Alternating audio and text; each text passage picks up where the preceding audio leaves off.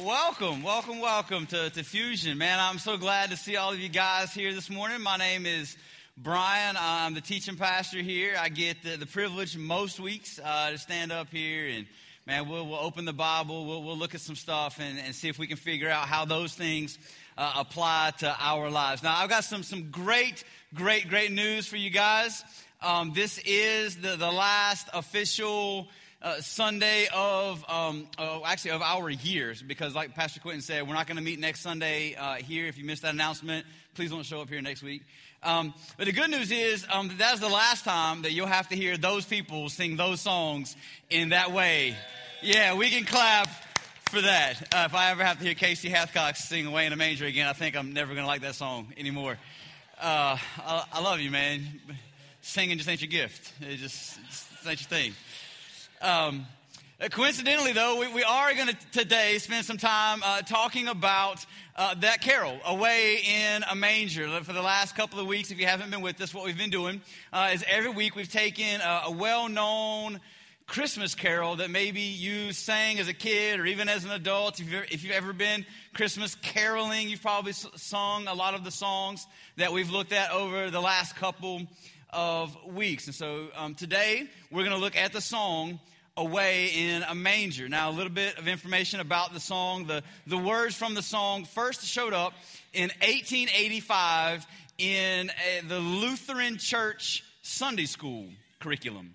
First appearance of the words ever.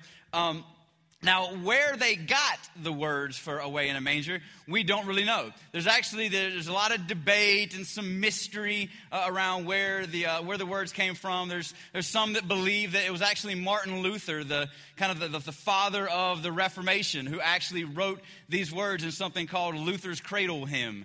And so a lot of people like to give credit to Martin Luther for writing the words, but the reality is that the true origin of the song is unknown. It's a giant mystery, all right?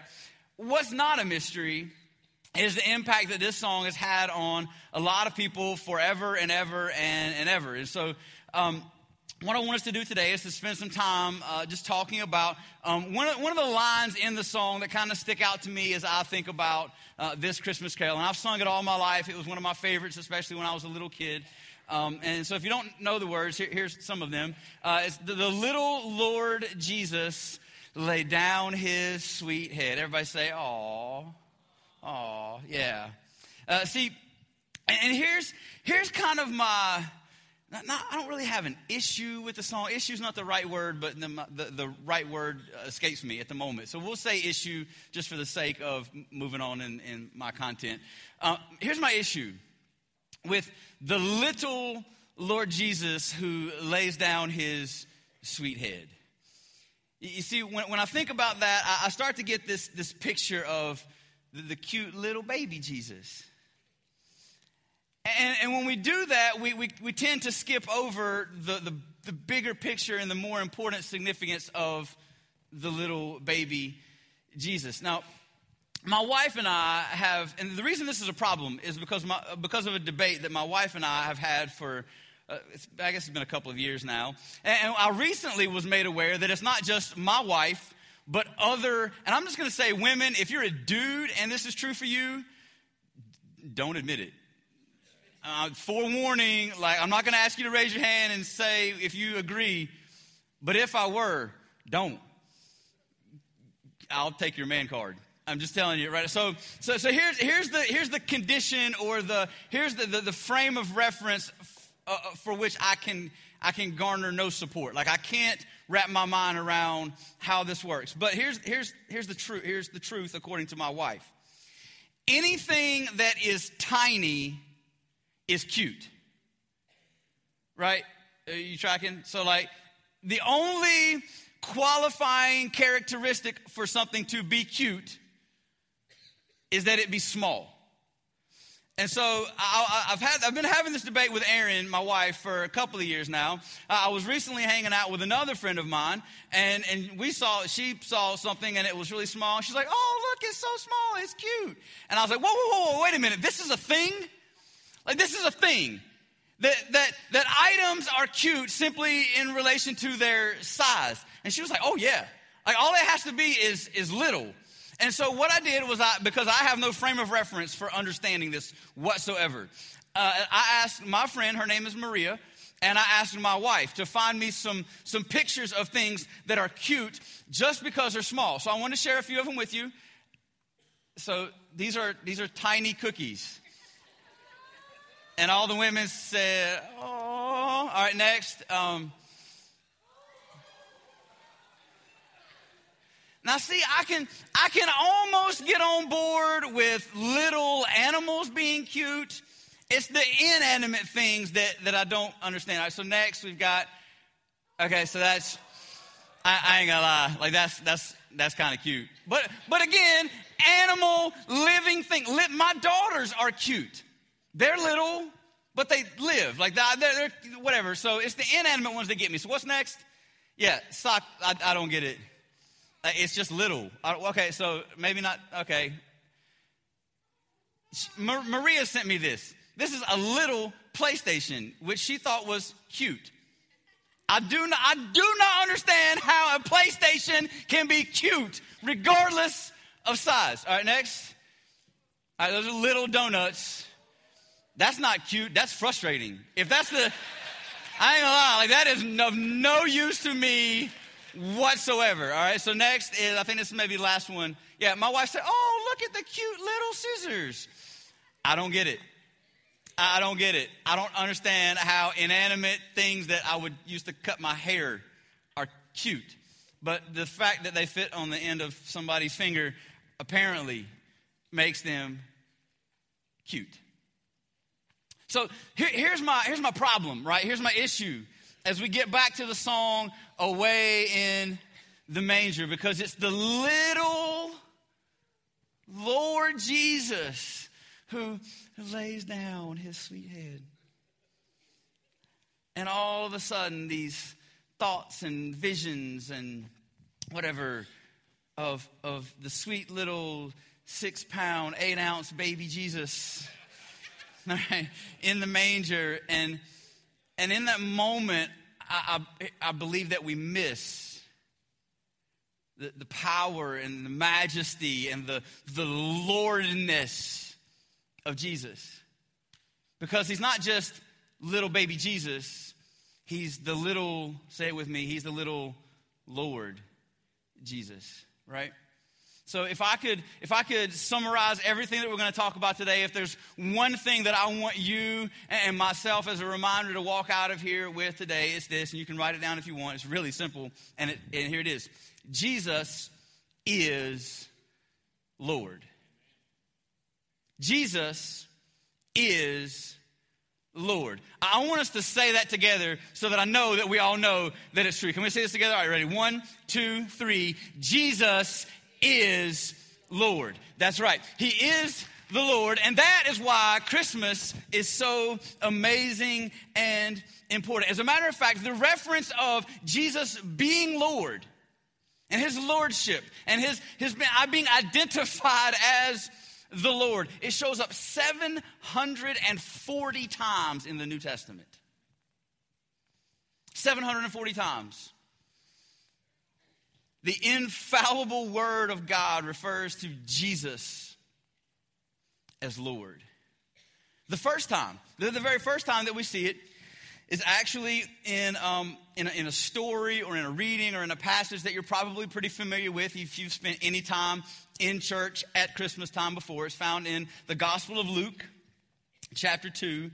And we'll read it in a second, verses 10 and 11. But here's kind of the context, all right? Most of you know the story. If you've, again, spent any time in church at Christmas at all, you know the story. The shepherds are out in the field just doing what shepherds do, watching after sheep, or whatever else that shepherds do. I'm not really sure, but I know that they're in a field. And it says that the angels of the Lord appeared to them out of nowhere. So that's kind of a freaky moment, right? You can kind of put yourself in their shoes for a minute. Like, I'm watching a sheep. I'm watching a sheep. I'm watching a sheep. Boom, there's an angel and he's talking, right? That's kind of, I just try to kind of get the moment. All right, I want us to all get it and see it. All right, so there's this moment where the angels appear, and then this is what happens next. Luke 2, chapter 2, verses 10 and 11. It says, and the angel said to them, fear not. For behold, I bring you good news of great joy that will be for all the people. For unto you is born this day in the city of David a Savior, who is Christ the what? Christ the Lord. What does that mean? What does that mean? What does it mean for Christ, for Jesus, to be Lord? What does it mean for your marriage? If Jesus is the Lord and he's the Lord of your life, then what does that mean? What does Jesus as Lord look like in your marriage? What does Jesus as Lord look like as you think about and process information about money? What does Jesus as Lord do to your thoughts about finances? What does Jesus as Lord look like when you're out Christmas shopping? What does Jesus as Lord look like when grandma's in the hospital? What does Jesus as Lord look like when you take your exams or study for finals or look at Christmas vacation? What does Jesus as Lord mean? How do we define it? Well, let me take a stab. Take a stab at defining it. The Greek word for Lord is actually the word kurios. Here's what kurios. Here's what it means. It is supreme in authority, controller, Lord. Now, the word that is translated in our New Testament as Lord is this word kurios, which means supreme in authority, controller. Anybody have a problem with giving up control? I don't. I don't. Maybe some of you struggle with it. For me, control is just a non-issue. As long as everybody is doing what I want them to do in the manner in which I want them to do it at the time in which I wish they would do it, I don't have a problem with control at all. All right? I have a big time problem with control. I don't like to ride in the passenger seat of vehicles because nobody else drives right.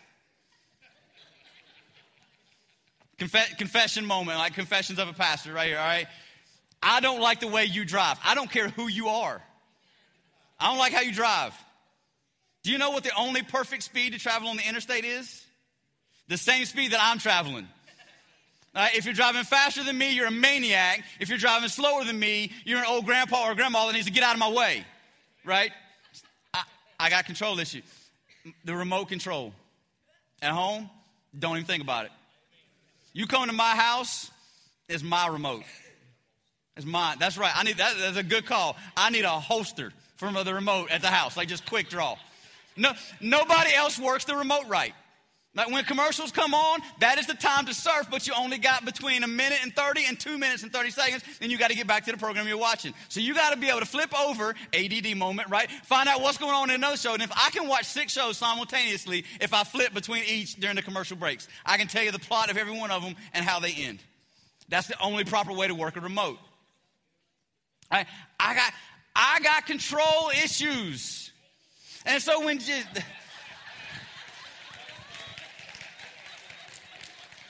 I don't know who let my mom in here, but we don't need amens that loud. Ushers, would you please see my mother out of the auditorium, please? All right. Maybe for you, man, Christmas Day is coming this Friday, and you got this vision, right? Of Christmas is going to be perfect.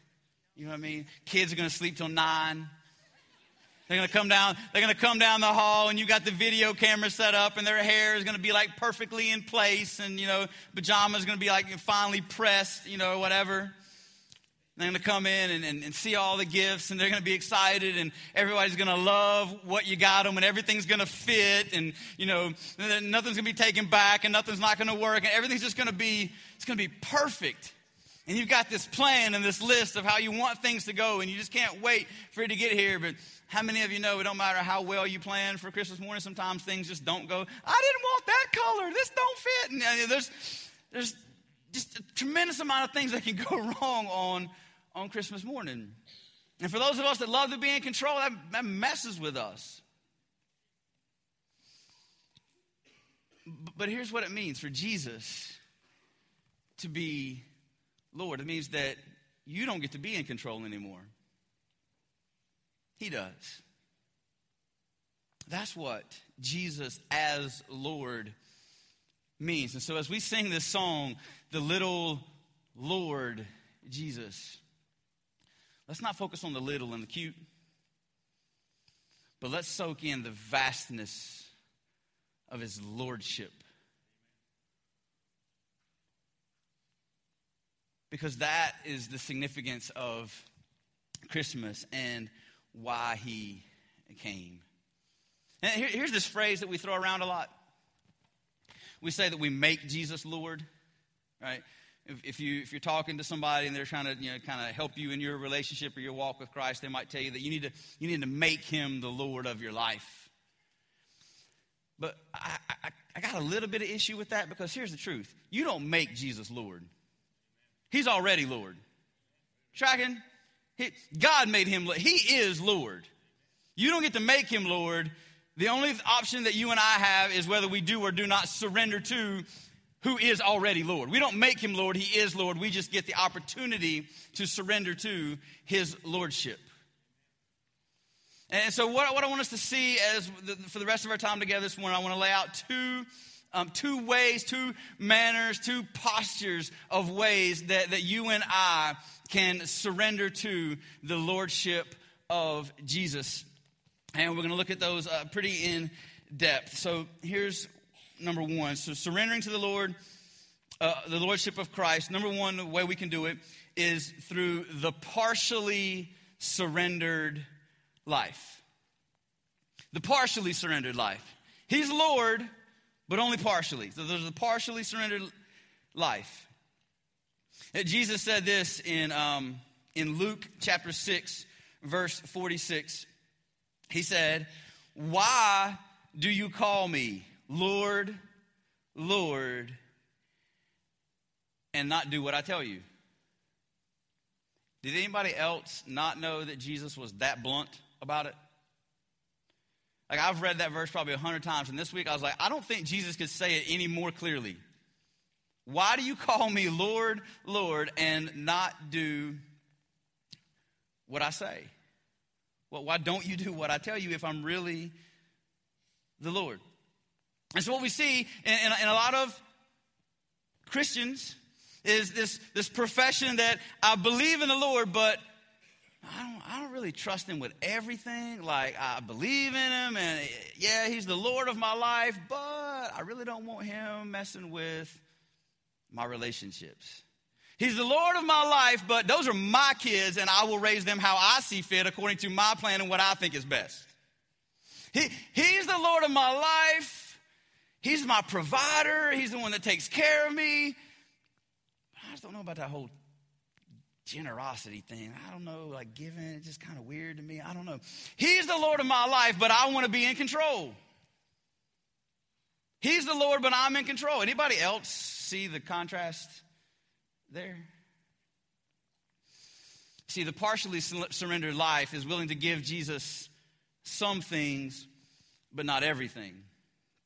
I tell you guys all the time that right before I use a cliche that we find in Christianity, that I don't like using cliches that come from Christianity. So know that I don't particularly like using cliches from Christianity, but I'm getting ready to tell you a cliche from Christianity. You ready for this? It's my own hypocrisy. All right, here we go. If Jesus is not Lord of all, then he's not Lord at all.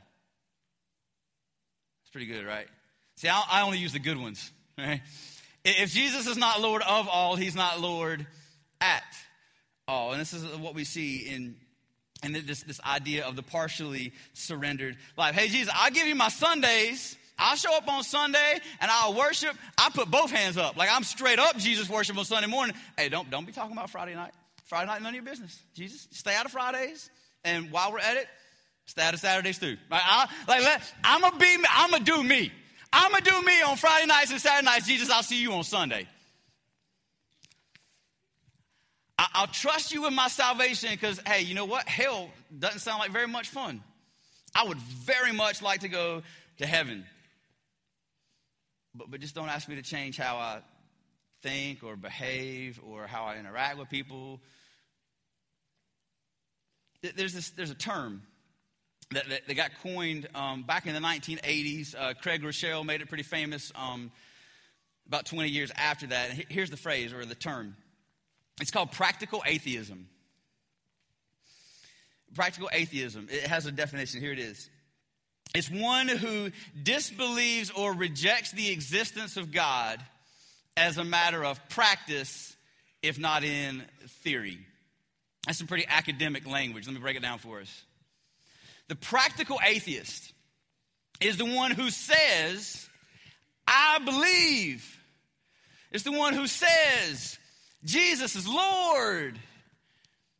But nothing in their life looks like it. What they say doesn't match what they do. So practically, they are living life as if no God exists. The practical atheist. Practical atheist would say, Jesus is my Lord, and I know that I'm forgiven, but, man, I'm not going to forgive that. Do you know what they did to me? I can't forgive them for that. I can't let that go. I can't move on past that. Forgiving people forgive people. I'm a Christian. I go to youth group. But what my parents don't know won't hurt them. So I'm still going to do all the things that I want to do, but I'll still play the part. I'll do the Christian stuff when Christian stuff is going on, but every other moment of every other day, I'll just do what I want to do. Let me read you a couple of verses. They're pretty popular. A lot of people, if you still have, for people who have like what's called in church world a life verse. All right, these are the life verses for a lot of people. But I want to read them to you from a slightly different version of Scripture. So let's read this together. It's Proverbs chapter 3, verses 5 and 6. It says this. It says, trust in the Lord with some of your heart and lean on your own understanding. In some of your ways, acknowledge him, and you can make your paths straight. And that is from the PSV. That is the partially surrendered version. If you're hanging out in church for the very first time, that's not a real translation of the Bible. All right?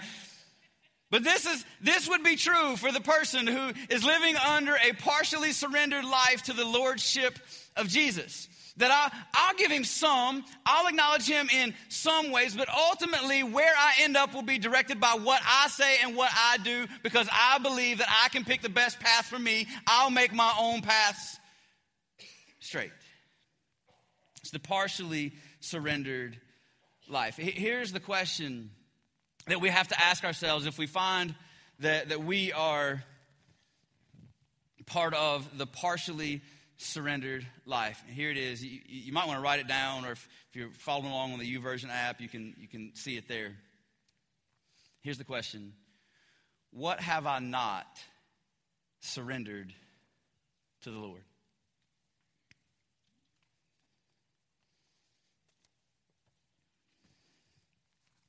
What have I not surrendered? Can I tell you what I get to see a lot of times in a lot of you and a lot of other people that I interact with during the week? We know the answer to that question. We know. You know what it is. Oftentimes it's funny. People will meet with me and they'll tell me their story, and I'll listen, and we'll talk, and we'll work through some stuff. And here's what I feel like they're asking me for sometimes. Hey, preacher, look, man, can you just give me like a loophole? Like, I know this is wrong. They won't say that. Right? But I have to decipher it, right? I have to decipher conversation in preacher talk, right? When you talk to the preacher, you talk differently than you do to your friends. I know it's wrong. I just don't really want to stop. Or I just don't really want to give. Or here's the better one. I know I should be, but can you make me feel okay for not actually? Happens a lot. A lot. Often. Frequent. Because all of us like to be in control. Don't we? Sure we do. But a partially surrendered life is not what it means to make Jesus the Lord. Because remember Kurios? Supreme authority. Controller. Lord. So let's take a look together at what the fully surrendered life to the Lordship of Christ looks like. If you're taking notes, we can write this down. Surrendering to the Lordship of Christ, the fully surrendered life. Paul said it this way in Romans chapter 14, verses 7 and 8. He said, "For we don't live for ourselves or die for ourselves." Don't live for you, don't die for you, if you're a believer. If we live, which, anybody in here alive? All right, so like 50% of you. Awesome, great. The rest of you, I don't know how you ended up here today, but all right, so let's try that again. Anybody else in here living? All right, good. All right, we're about 95%. That's good. So if you live,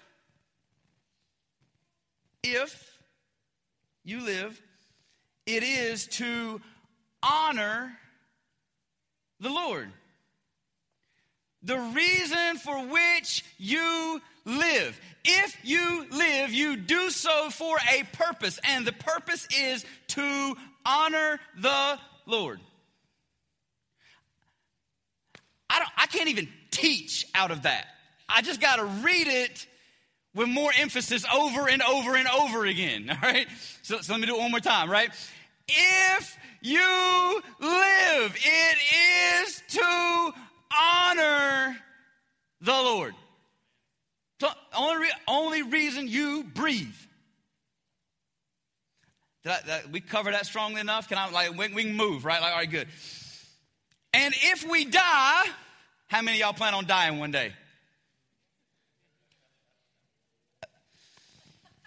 Okay. I read somewhere that the number one cause of death is life. Go figure. All right, so if we die, guess what it's for? It's to honor the Lord. So if you live or if you die, I plan on doing both. Both are for the purpose of honoring the Lord. So whether we live or die, Paul says, we belong to the Lord. Belong. 1 Corinthians chapter 6, verse 20. You were bought with a price. He owns you. About 18, oh gosh, I'm going to get the years wrong because I didn't do the math before I got up here. Pressure of the moment. About 18 years ago, I'm going to guess. She'll correct me later, I feel certain. About 18 years ago, I gave Erin a ring. It was shiny. She still wears it. I was 20, so it wasn't 18 years ago, 16 years ago. 16 years ago, I gave Erin a ring because I was 20. I gave Erin a ring. The biggest possible ring that a 20-year-old Marine making what I was making way back then could afford. And then, like, matter of fact, I put it on credit. Like, I financed it. So it wasn't even what I could afford or save up to buy. It was more than I could have. I bought her a really big ring. Not really big, really expensive ring. Because diamonds aren't cheap. And I gave it to her, and I asked her a question. Will you marry me? Now, let me ask you this. How much money did Erin have invested in that ring? How much did Erin have invested in that ring prior to her marrying me and then helping me pay off the financing? How much? Hey, just truth, all right? Just truth. Truth. How much did Aaron have invested in the ring the moment that I gave it to her? 0. How much did she have invested in our relationship after she said yes? Everything. The ring was free for her. It's free. But the yes was a commitment to surrender everything.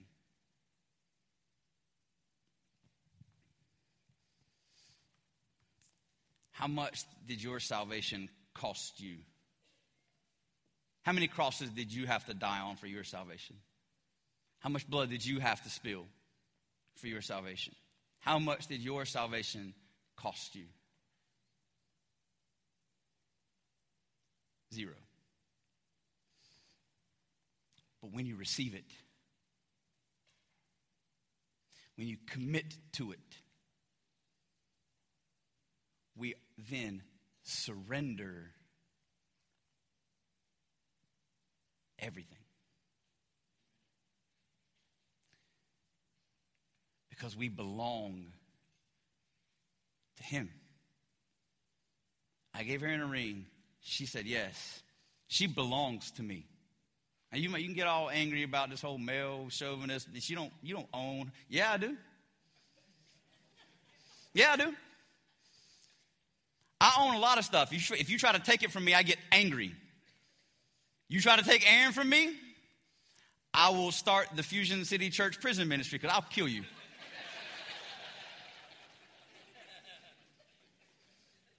She's mine. You don't get to take her. She's mine. She belongs to me. And likewise for her. Right? I belong to her. She probably wouldn't kill nobody. But she'd be really angry and cry. Just...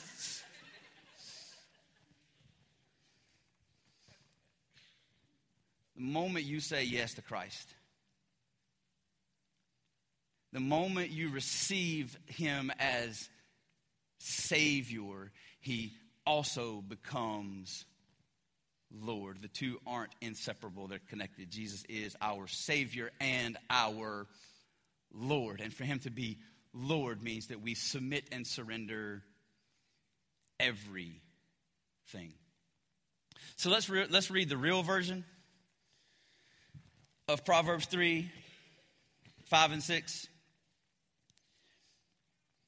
It says, trust in the Lord with all, not some, but with all your heart. And do not lean on your own understanding. Don't lean on your understanding, but in all your ways acknowledge him, and he will make your paths straight. Now, I take a little bit of issue here with the word in our English translation, acknowledged.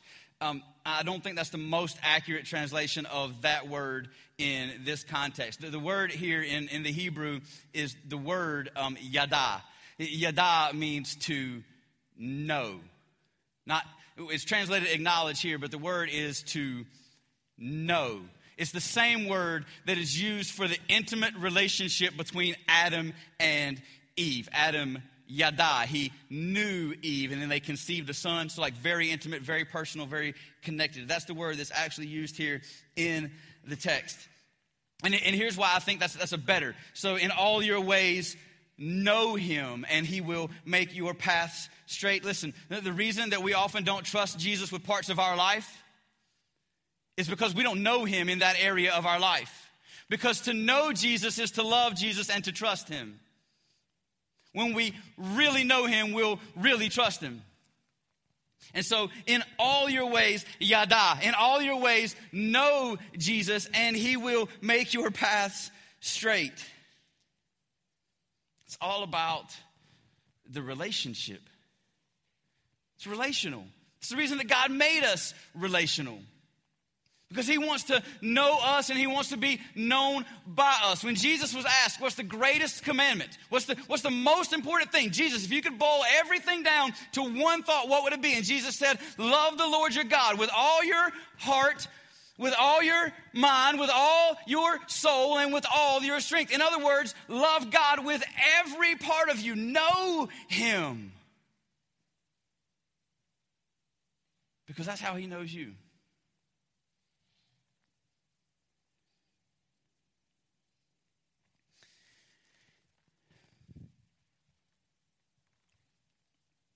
There are some of you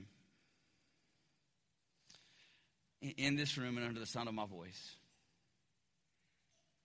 who are under an illusion.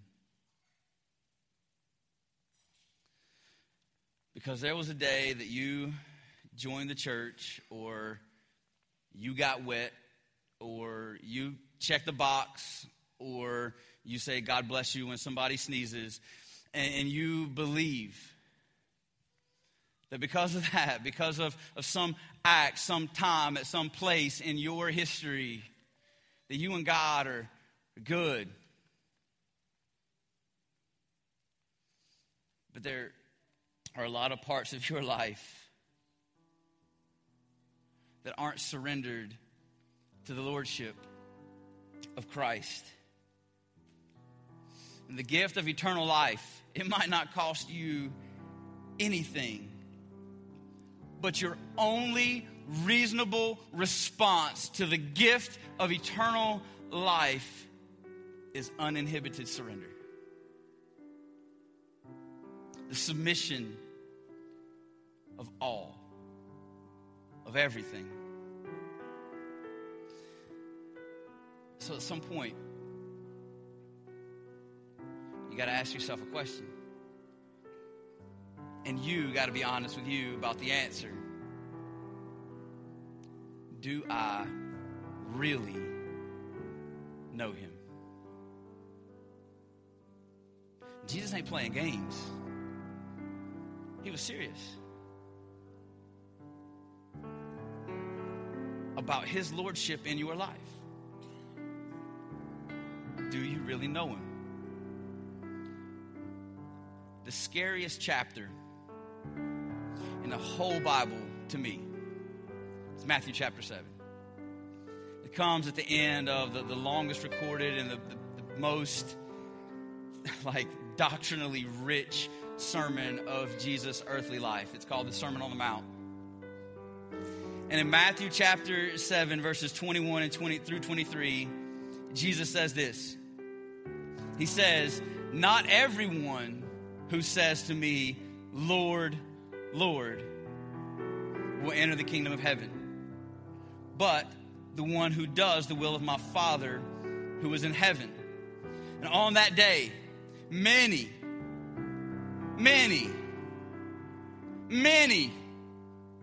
will say to me, 'Lord, Lord, did we not prophesy in your name and cast out demons in your name and do many mighty works in your name?'" In other words, in our context, that, hey, didn't I go to church sometimes? And didn't I put some money in the box? Didn't I tell people I was a Christian? Didn't I not just reject you when my friends asked me if I believed in God? Didn't I tell them, yeah? Didn't I? Didn't I do that stuff? Didn't I put some money in the red bucket for the man ringing the bell outside of the Walmart? Didn't I?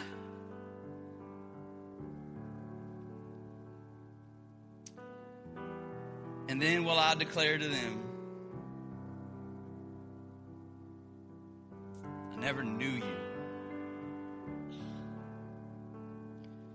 Depart from me,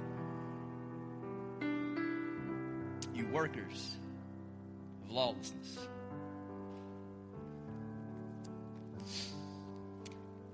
See, there's a big difference. There's a big difference between calling Jesus Lord and surrendering all of your life to him. It's just different. So here's what I want to do. We're not going to stand and sing together today, but I'm going to ask you right where you sit, if you just bow your head and close your eyes. And this is not so we can create some super spiritual, churchy moment, but just so your neighbor can have some privacy to do some work with God this morning. Would you give them that by bowing your head and closing your eyes? And here's what I want you to do. I want you to answer these two questions. is there a part of my life that I have not surrendered to him? You know it. Search your heart. Is there a part of my life that I haven't surrendered to him? And then answer this one. Do I really know him?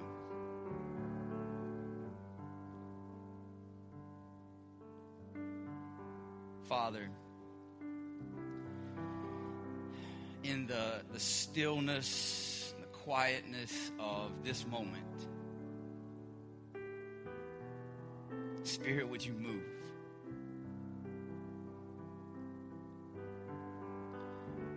Would you reveal and convict and change?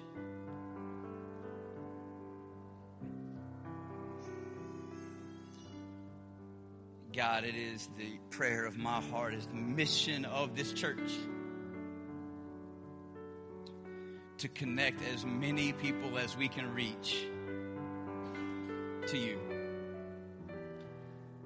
So God, would you use this moment to draw your children?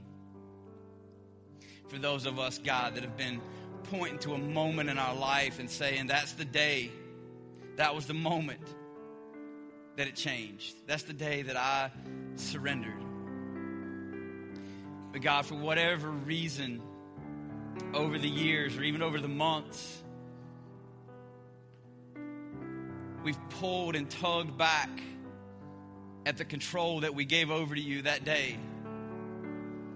We're trying to do things in our own way and according to our own strength. And God, we're frustrated and tired